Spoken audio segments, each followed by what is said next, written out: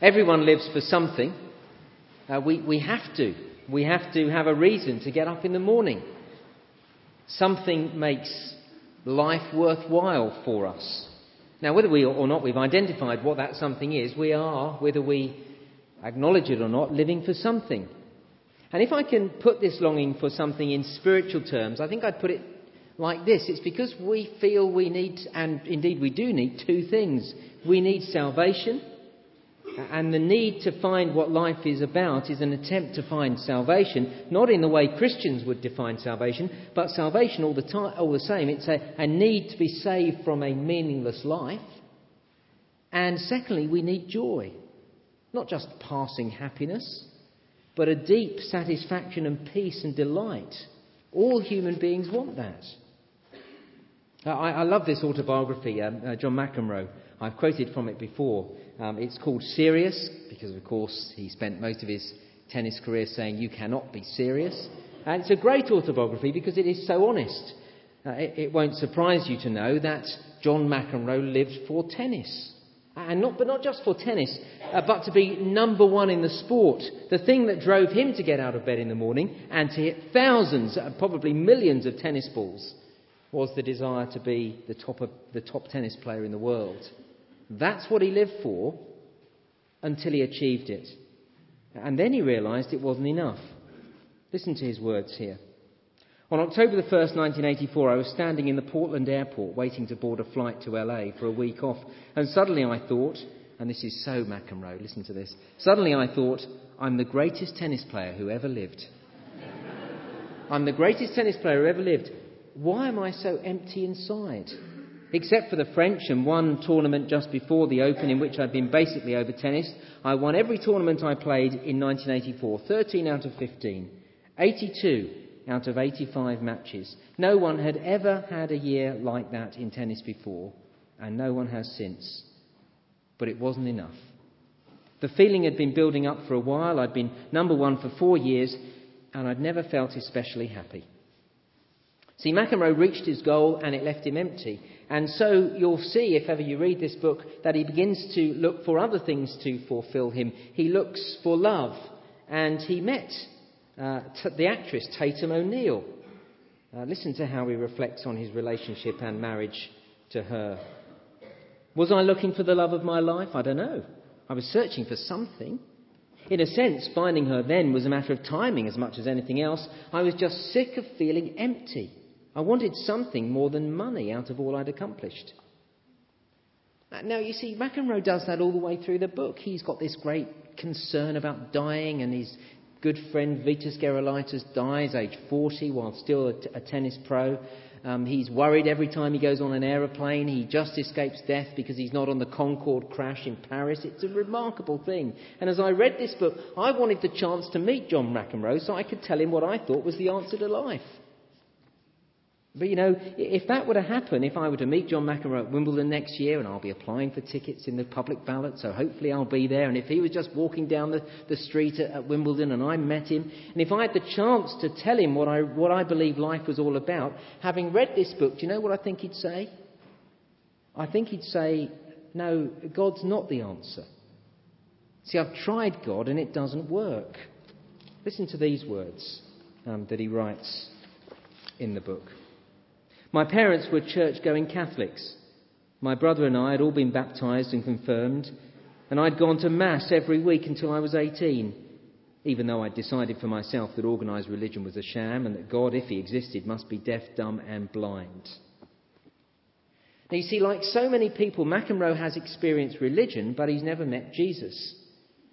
And I guess many here won't be at all surprised to hear me say that there is a difference between a religion and relationship with Jesus.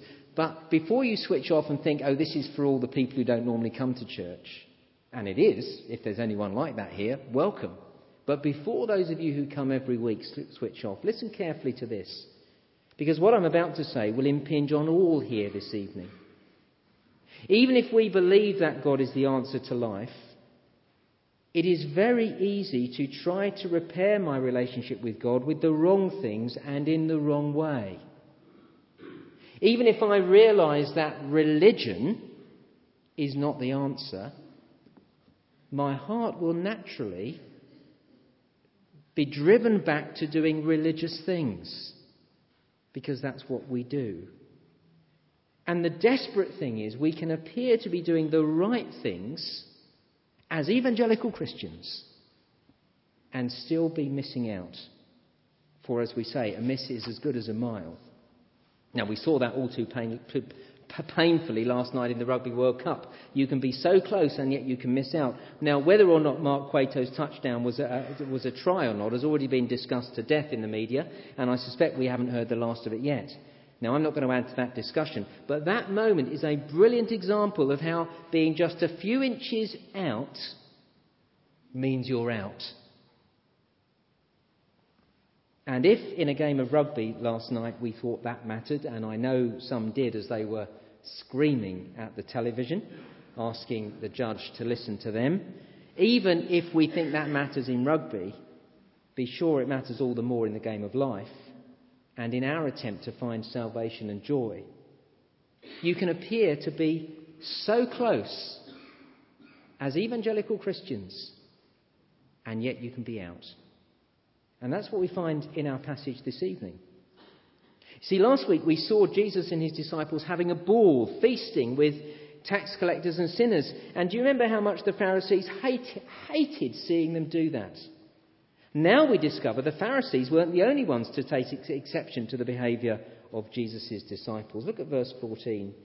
Then John's disciples came and asked him, "How is it that we and the Pharisees fast, but your disciples do not fast?"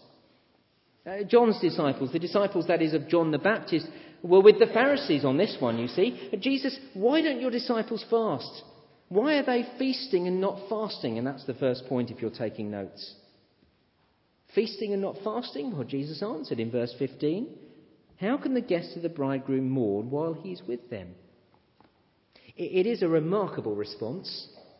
Jesus says, my disciples don't fast, they don't mourn, because I'm with them. And now at a glance, those words appear to be the words of a complete megalomaniac. Now, the story is told of a 3.5-year-old little girl whose mum was taking her to visit her grandmother at an old people's home. And on the way, she remembered how many of the old folks had been so happy to see her the last time that she went there. And so when she arrived, she burst into the day room, flung her arms open wide, and with a big smile on her face said, "I'm here!" As if her presence made everything okay for everyone else. Now we can forgive that sort of behaviour from a 3.5-year-old precisely because it's naive and innocent. But for an adult to be so full of themselves, why should you be so happy? Because I'm here. Yet that is exactly what Jesus is saying. That's what he does here. How can you fast? How can you mourn? How can you do anything else less than party when you're with me, says Jesus. That sort of statement would be a great surprise to my friends who are not Christians. Would it be to yours as well? Maybe it'd be to you. Maybe you've just come along and you're not really convinced about Christian things yet, and you can't believe that Jesus is saying, "Oh yeah, I'm the reason to have a party." When I speak to my friends, it becomes obvious they believe that the last thing Jesus brings is joy. If I were to play one of those word association games with them and say Christianity, party would be the last word that they would think of. But look, Jesus believes he is the one in whom we find salvation and therefore joy. Verse 15 is a remarkable statement. It is actually a claim to be no less than God himself. See, if you trace up the references to fasting in the Old Testament, you'll find there's a few different reasons for engaging in that discipline. But one of the main reasons was to mourn our dislocation from God, to grieve that our sin has kept us from God. Isaiah wrote these words, Your iniquities have separated you from your God. Your sins have hidden his face from you so that he will not hear you. See, sin is so serious because it separates us from God. Many times when I've spoken to people about God, they've said to me they feel as if their prayers just bounce off the ceiling. They feel that God is far away, that he won't hear them. Isaiah says our sin does that. And that should grieve us. It should bother us to be separated from the very one who makes sense of life. It should bother us to be dislocated from the one who can give me joy in life. Of course that should grieve us. So fasting, accompanied by weeping and confessing of sin, was an expression of a very real need to restore that broken relationship. It was a desire to be close to God again. And that's a good desire. The Bible tells us in the Old Testament to fast. It's a good desire to want to be relocated with God, to get our relationship back again. It's what we're made for. As Augustine famously prayed, our hearts are restless until we find our rest in thee. We should want to restore, to repair, to relocate our relationship with the living God. So why didn't Jesus' disciples fast? Jesus' answer is remarkably simple, yet astonishingly powerful. Verse 15, there is no need to fast when you're with Jesus, because then you are with God himself. When you're friends with Jesus, you don't need your relationship with God restored, because your relationship with God is restored. And for the disciples, God was with them not only spiritually, but physically. So no need to fast and mourn. How can the guests of the bridegroom mourn while he's with them? Now make no mistake, this was a claim by Jesus to be God. See, in calling himself the bridegroom, Jesus was taking for himself a title the Old Testament gives to God. Keep your finger in Matthew and turn with me to Isaiah 62, if you will. The first of those two readings that Graham read for us earlier. Page 748 is the page number if you want to find it. Isaiah 62. And we'll see how this phrase, the bridegroom, that Jesus attributes to himself, is none less than a claim to be God. Isaiah 62, it's a great chapter. It's a chapter which promises salvation and joy. Isaiah looks forward to a fantastic day when God's people will, as you see at the end of verse 1, know salvation. It's a day when, verse 4, God's people won't feel deserted and desolate, but they will be called, you see it there, Hepzibah, which means my delight is in her. And then it goes on to explain that, verse 5.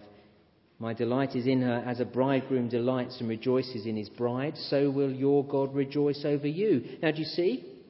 See who the bridegroom is? God is the bridegroom. The bridegroom who delights in his bride, who are his people, bringing them salvation and joy. So as we turn back to Matthew chapter 9, verse 15, as Jesus calls himself the bridegroom, he is claiming to be God and claiming to bring salvation to his people, restoring our relationship with God. Now, do you see, if fasting and mourning was about sin, the sin that dislocated us from God, there's no need to fast once our relationship is restored. And here's the most crucial thing to grasp. To continue to fast when the bridegroom has come is to ignore the one who can repair our relationship. Yeah, I don't need to do that anymore. So if I continue to do it, I'm saying, I don't want the thing that you've given me, God. I'm going to do it my way. My son Joshua has a great little Thomas the Tank Engine train set. I brought one part of it with me today. It's fantastic. I love it. I don't know whether he does love it, but I really love it. And I went into the playroom a few months ago, and there was Joshua trying to make it work and getting very upset and frustrated because he couldn't make it work. Well, he's only 4. It's okay. He didn't know how it worked. I'm 44, and I saw instantly how it could work. There was a piece missing. So I found the piece, and I told him where to put the piece. But he's 4, and he thinks he knows everything. And he refused to take the missing piece. And he was sure that he could make it work. And he even got annoyed with me for suggesting that the piece I had in my hand would fix the problem. All the while I knew that it wouldn't work without this one piece. But he wouldn't take it from me. And he wouldn't allow me to put it in place. He was determined to keep trying himself. Now, it's only a Thomas the Tank train engine. It doesn't matter that much. But when you're doing that with God, it is a very serious thing. And that is what is happening here with the disciples of John the Baptist. You see, even the phrase says it all, verse 14. They were disciples of John. But John pointed to Jesus. They should never have been disciples of John. They should have been disciples of Jesus. But here they were living as if Jesus had never come. As we'll see next week in verses 16 and 17, they were living as if the old order was still in place. But Jesus says, and we'll see it more next week, you can't put the old and the new together. They don't go. They continued to fast out of concern to repair their relationship with God, fasting and mourning. Yet here was Jesus. Here was the missing piece. Here was the one who could repair their relationship with God, but they didn't turn to him. They continued fasting. Do you see the problem? And there are plenty of people around today who make exactly the same mistake. Oh yeah, people who are bothered by their sin, people who want to restore their relationship with God. If you said to them, were you bothered about that? They'd say, yes, yes, yes, I am. People who know about Jesus, people who've even met Jesus, but people who are still trying to do something themselves to repair and restore their relationship with God. They think they can do it. And the shocking thing is, even those of us who call ourselves committed Christians will always be tempted to do just that. See, we can be just as guilty as others of relying on our religious observance to make us right with God. Oh, McEnroe had seen it and he'd rejected it. But we can be just as guilty of it. Here at Christ Church, we can be just like John's disciples, having been pointed to Jesus, but actually trusting in something else. See, I think many evangelicals who say they are trusting in Jesus alone, but who functionally are trusting in their performance. It's very subtle, which is why we have to think so carefully about it. You may get justification by faith right on your exam paper, as it were, but day by day you actually live as if your relationship with God depends on what you do. So let me ask you, why do you think you're acceptable to God? Because you've come to church today? Because you've said your prayers? Because you read your Bible? Because you shared your faith with someone? Or maybe it's better to put it this way. Do you think God loves you more because you've done those things? Because you've done those good things like reading the Bible and praying and evangelism and fasting? Years ago, a lass came to see me and she said this. She said, I can't pray anymore. I said, why not? Because I've been so bad, she said. And then she told me what she'd done. And then she went on to say, so you see, I've been so bad, I can't come to God in prayer anymore. And I said to her, Kirsty, what's the gospel? I asked her, because she looked at me a bit blank, I asked her, will you go to be in the presence of... When you die, why will you go and be in the presence of God? And she said, because Jesus died for me, to forgive all my sin. And I said, and did he die for the sin that you've just told me about? And she said, yes. And then I said, so why do you think that you cannot come to God in prayer now then, Kirsty? Now, do you see, she could pass the exam question. She knew the answer. In her head, Kirsty knew that she was acceptable to God because of Jesus' death, but she was living as if her relationship with God depended on her. She is an evangelical Christian who is relying on her goodness to get her right with God, really.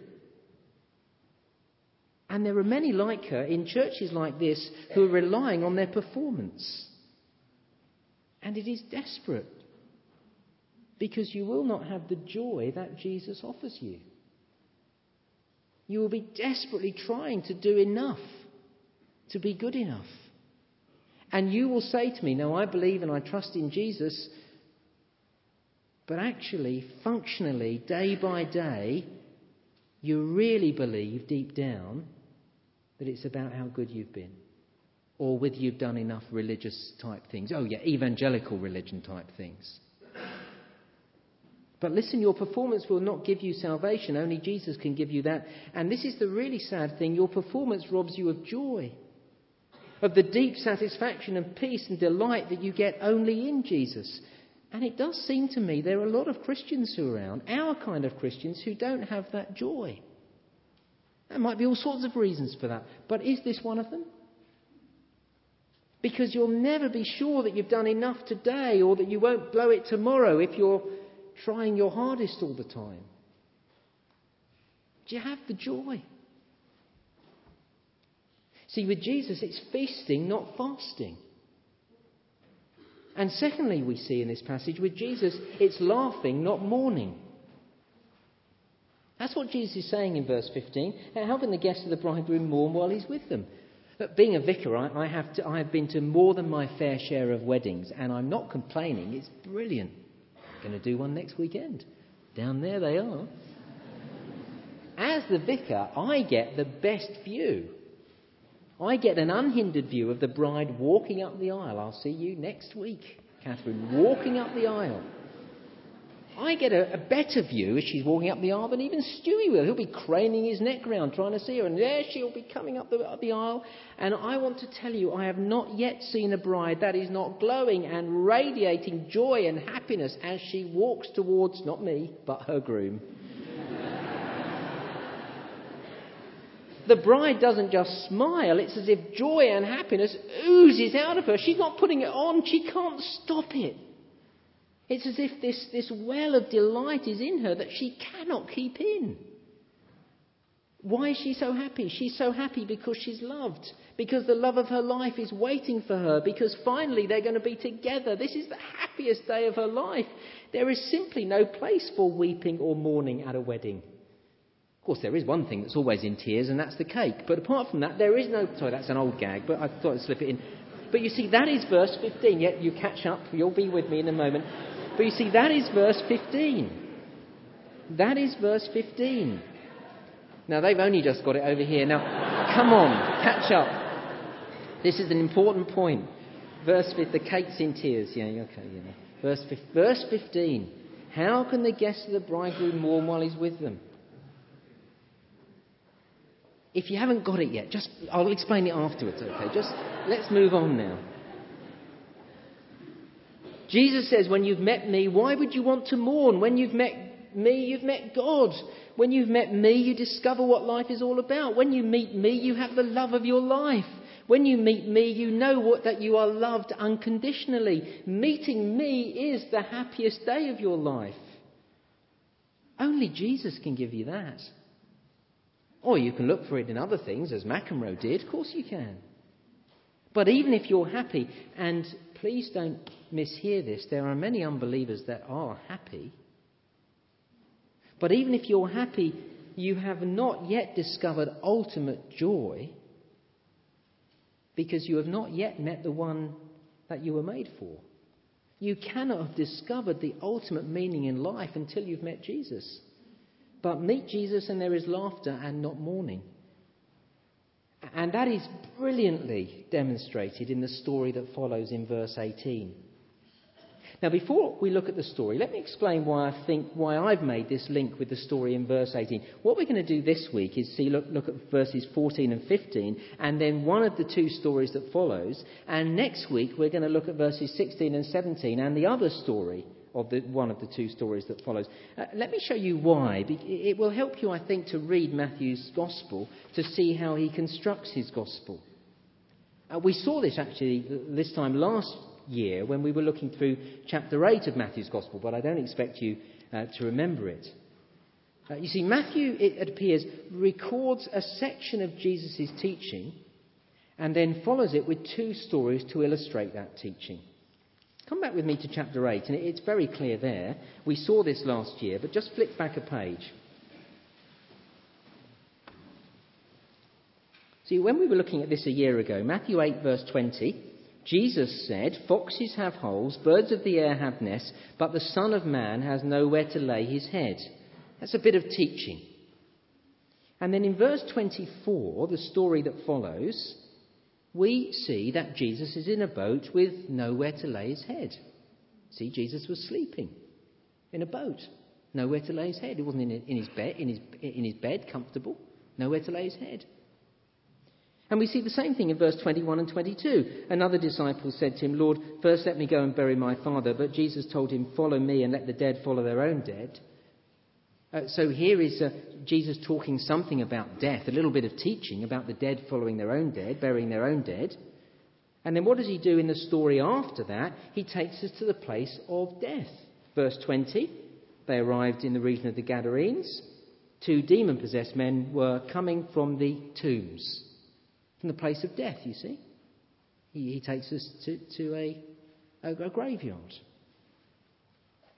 Now that's what's going on in chapter 8. And now as we turn back to chapter 9, we see the same here in this chapter. Verses 14 and 15 are dealing with the issue of fasting and mourning. Verses 16 and 17 are dealing with the issue of old and new, the old and new covenants. And then in the bit that goes from verses 18 to 26, Matthew records 2 stories that illustrate Jesus' teaching. Next week, we'll see the healing of the woman, and that fills out and explains verses 16 and 17. But now, having looked at Jesus' teaching and about fasting and mourning in verses 14 and 15, Matthew takes us to a place of mourning. And as we look at this story, it's a brilliant, vivid demonstration that with Jesus there is always laughing, not mourning. See, look at verse 18. It is heart-wrenching. A Jewish ruler knelt before Jesus and said, "My daughter has just died, but come and put your hand on her and she will live." Is there a sadder situation than the death of a child? I can't think of one. I have taken the funerals of a few children, and I've never experienced a more painful and desperate situation. But verse 19, as Jesus goes with this ruler to see this little girl, we'll see the difference Jesus makes in the most desperate situation that you can think of. Now, as we would expect, he discovered a desperate scene. Verse 23, flute players and women wailing at the top of their voices. It's not the way we mourn in Britain, but we're not totally unfamiliar with it. Television news bulletins of death and funerals in Middle Eastern countries give us an insight into this scene. Wailing and howling, beating the breast. We've seen it, haven't we? Now in verse 23, the flute players and the noisy crowd, as they're described, were professional mourners. All part of the funeral expenses. See, apart from the coffin, the hearse and the flowers, you'd also hire a couple of flute players and at least one professional wailing woman to set the tone, to help you mourn, to get the tears going. And that's why Jesus told them to go away. See, go away, verse 24. We don't need professional mourners anymore. The girl's not dead, but asleep. But, end of verse 24, they laughed at him. Is it any wonder? They're professional wailing women. They'd been to plenty of funerals before. They knew the girl was dead, or they wouldn't have been there. Well, look, they may have laughed, but you can be sure that wasn't the last laugh that day. Look at verse 25. After the crowd had been put out, he went in and took the girl by the hand, and she got up. And she got up. Were you amazed when Graham read it? That's what Jesus does. He heals people and raises the dead. Yeah. Tell us the next bit. A little girl was dead, got up. How astonishing is that? When I take funerals and see the deep sorrow of mourners, in fact, the breaking hearts in front of me, I would do anything to be able to make it better. To take the pain away. I can't do that. But, writes Don Carson, when Jesus confronts death, death is the loser. It is stripped of its power and reduced to sleep. He brings salvation and joy. When Jesus came into this situation, everything changed. Jesus turns mourning into laughter, do you see? Imagine being invited to that funeral, but arriving late, maybe got stuck in traffic or something. Imagine turning up moments after this event. The wailing women have gone, they've been sent away, and the flute people, there's none of them left anymore. As you arrive at the front door, not only is there no sound of mourning, no wailing woman, but you can actually hear laughter inside. And some of the laughter is the infectious giggle of a little girl. Well, for a moment, you check the invite and you think, I've come to the right house. But you've already rung the doorbell and somebody opens the door and you soon realise, yes, you're in the right place. Although, as you walk in, you can't believe your eyes. The girl that you'd gone to mourn is running around, larger than life, playing with her Barbie as if nothing had ever happened. And the mood in the house? Astonishing joy. You turn to one of the guests dressed in black and you ask what's happened. And with a big grin on his face, he looks at you and he says just one word. He says, Jesus. That's what's happened, Jesus. See, when Jesus comes, there's no place for mourning. Verse 15, how can the guests of the bridegroom mourn while he's with them? No mourning, just rejoicing. He is the bridegroom. He is the Lord. He's dealt with sin. And raising the little girl shows that he is the bridegroom, the Lord Almighty, for no one else could do that. Raising the little girl shows that he has dealt with sin. For James writes, when sin is full grown, it gives birth to death. So there is a link between sin and death in the Bible. And when Jesus wants to show that he can deal with sin, he deals with death. And raising the little girl shows the change that Jesus brings. He brings laughter, not mourning. In Jesus, my relationship with God is restored. Most of you here know that. But listen, I don't need to do anything. I don't need to do anything to get right with God. I don't need to fast to get right with God. I haven't said tonight that there's no place for fasting in the Christian life. But listen, I don't need to fast to get right with God. Now, we've got to ask ourselves, have we got that? We don't do religious things to restore our relationship with God. I don't read the Bible and pray to get closer to God in the sense of getting right with God. I read the Bible and pray to get to know God better, to get closer to him in that sense. I pray because I want to talk to God, just as a bride wants to be with her groom and wants to know him better. Hence the second half of verse 15. The time will come when the bridegroom will be taken from them. Then they will fast. Oh yes, when Jesus was taken to be crucified, of course the disciples fasted and mourned. They mourned because they knew it was their sin that had put him on the cross. And at one level, we should feel that same sadness as we take bread and wine this evening. It was my sin that put him there. That should sadden me. In that sense, I mourn. And when Jesus was taken from them, they were devastated because they were no longer in the physical presence of the Lord. And yes, while we've been given the Holy Spirit, and that's wonderful, we should, like them, long to be with Jesus, for he is our salvation and our joy. And so as we take this bread and wine this evening, we are looking forward, longing for the day when we will be in the physical presence of Jesus. We ought to have that longing, because whatever we've got now, even though we've got salvation, we haven't got full salvation yet in that sense. We should want it. I want to be with him. But look, if you've never known that longing to be with him, and if you've never known that joy of forgiveness, then you are trusting in something else for salvation and joy, or you don't understand the salvation that you have. And that's really sad. For you see, everyone lives for something. But only living for Jesus will give me salvation and joy and real satisfaction. Him alone. Well, let's turn to pray. In a moment, Ed will lead us in our prayers. But now just a moment of silence as we think about all that we've heard.